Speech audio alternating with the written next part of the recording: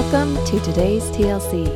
Whether you found this podcast on my website, through the emails I send, or simply from a friend, I'm glad that you've decided to add some TLC today. Hello, my friends.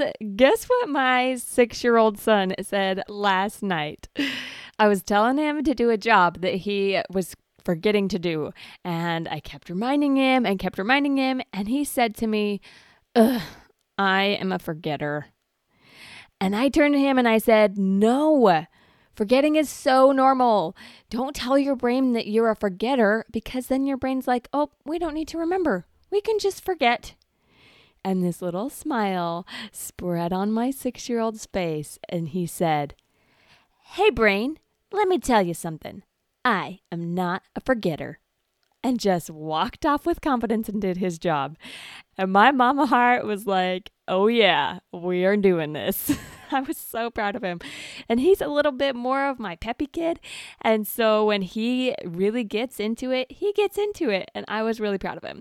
But I haven't been able to stop thinking about that moment where he was talking to his brain, telling his brain that he's not a forgetter, and that he was taking charge of his brain in that moment. I loved it. A little bit of background on your brain. The National Science Foundation in 2005 did a huge study where they tracked people's brains, their thought patterns, and they realized that the average person has anywhere from 12 to 60,000 thoughts a day. That's a lot of thoughts, right? When I think about that, it creates even more thoughts that want to be in drama about all the things going through my mind. The other finding that was a little disheartening from this study is that 80% on average, 80% of those thoughts are negative. Negative thoughts that fuel us to have negative emotions, right? Now, don't worry, because a study by Cornell that same year said that 85% of what people worry about never happens. It never happens. So we spend 12 to 60,000 thoughts a day, 80% of which are negative, and 85% of those negative never happen. So you can take a breath and let go and say, let me tell you something, brain. We are fine. We don't have to be negative. The negative usually doesn't even happen. And we can choose something different. But unfortunately, many of us choose to let our brains tell us lies. Lies like, we're not good enough. Or, I don't have any friends. Or, I am 100% sure that my boss hates me. What about, that person is so much better than me? Lies, my friends. These are lies that your brain is trying to convince you of. These negative things. Here's some other lies that your brain tells you to try and keep you safe. It's better if I just don't say anything. Or, I'm better at cleaning the bathroom, so I'm just going to do it, and my kid can watch me so that they can learn to do it right. Or how about this one? I don't really want to waste my time and my energy. I'll start when I have a clear vision of what it is I'm supposed to be doing. Those are lies our brain tells us to keep us safe. But remember, when your brain's on autopilot, it's trying to avoid pain, save energy, and seek pleasure. So it's going to look for all the things that can take away energy and pleasure and create pain. So naturally, we're looking for all of the negative, right? But what does that create for you in your day-to-day life? How do you feel when you're stuck in those negative cycles, feeling unmotivated and weighed down, like you're just not a good person? Or feeling flatline, like you're just robotic and going through life and there's really no pain, but there's really no joy either? Why does our brain do this? Again, that automatic response is afraid. And so it anticipates those problems to try to control it. But you and I know that your thoughts are creating your feelings, and then your feelings drive your actions and your results. Whatever fuel you're putting in your thoughts, that's going to trickle out to the rest of your life. The fuel you put in is the fuel you get out. So here's the good news. You don't have to be the average person. 80% of 60,000 thoughts is 48,000 negative thoughts. The average person, 48,000 negative thoughts a day. You don't have to be the average. You are learning to create positive patterns in your brain. Here is how to not slip into the average negative brain. First, You have to be proactive about focusing your brain. If you're curious and you're looking for what's going on in your mind, you'll have a better chance of seeing the lies, seeing what negativity is going on there, and recognizing what's not true. Just like working out takes effort for you to put on your exercise clothes and turn on the exercise video or go to the class. It takes some effort to exercise your brain.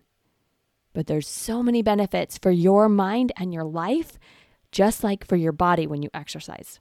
So in my house, we practice seeing lies. When I see them, I point them out like I did to my 6-year-old. You're not a forgetter. Don't tell your brain that. That's a lie. Then the new truth that he embraced. Hey brain, let me tell you something. I am not a forgetter.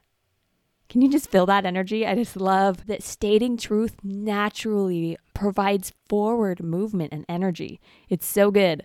Here's another example from one of my clients. She's been going through a really intense situation with her husband and trying to decide if she's going to get a divorce. When we were talking about it, she kept saying, no matter what, it's going to be so hard. And when she said that, I just felt the fear like dripping off of her. The exhaustion, the overwhelm, it just felt so heavy. But here's the thing, hard is subjective. It's going to be so hard is a story that she's telling herself. And it might not be the way that she wants it to be, but how much harder is it going to be if her brain is focusing on all of the things that might go wrong and she's letting her mind explore all of the worst case scenarios and bringing that emotion into one big ball of yuck right now. And that's what she brought to me when we were talking. And I honored that fear. I looked at it and said, it's okay that your brain wants to go to all of the negative. And you don't have to stay there. What might not be true about it being so hard? One little piece that might be not hard. And it took her a minute for her to find something that she felt was honest, because everything was going to be fine was not true for her. So she did have to dig a little to figure out what it was that her brain could think instead of it's all going to be so hard. Once we explored her brain together and found a truth that felt peaceful for her, she took a deep breath and let go of all of that energy of the it's going to be hard. And she had more space to then decide what she wanted to do next instead of getting stuck in fear and shutting down and turning off her brain trying to avoid the pain. It's so ironic that when we shut down and go into fear, we actually amplify the thing that our brain is trying to avoid. We take a shortcut right to it. It matters where we focus. Practice focusing on truth. This client's truth that she found, God cares about my family and He will help us. That simple truth gave her a release. It gave her the chance to let God guide whatever happened and she didn't need to control it anymore. And it gave her space to breathe. Another woman I've been helping is struggling with her teenage daughter. I've talked to both the mom and the daughter, and they are convinced that the other person is wrong. They told a completely opposite story about what had gone on and why they were mad at each other. Of course it was the other person's fault. Of course the other person is so inconsiderate, and the negativity just kept going on and on. And sometimes we think that it's helpful for us to just bring up all the negativity and tell all of the feelings that we have. But I've talked in other episodes about the difference between clean pain and dirty pain. And negativity is dirty pain, my friends. It's not helpful for you. Focusing on your own experience and finding things that are true for you is liberating. Because when we chase the other person like this mother and daughter were, trying to get them to change so that we can feel better, we feel out of control. And that negativity just spirals.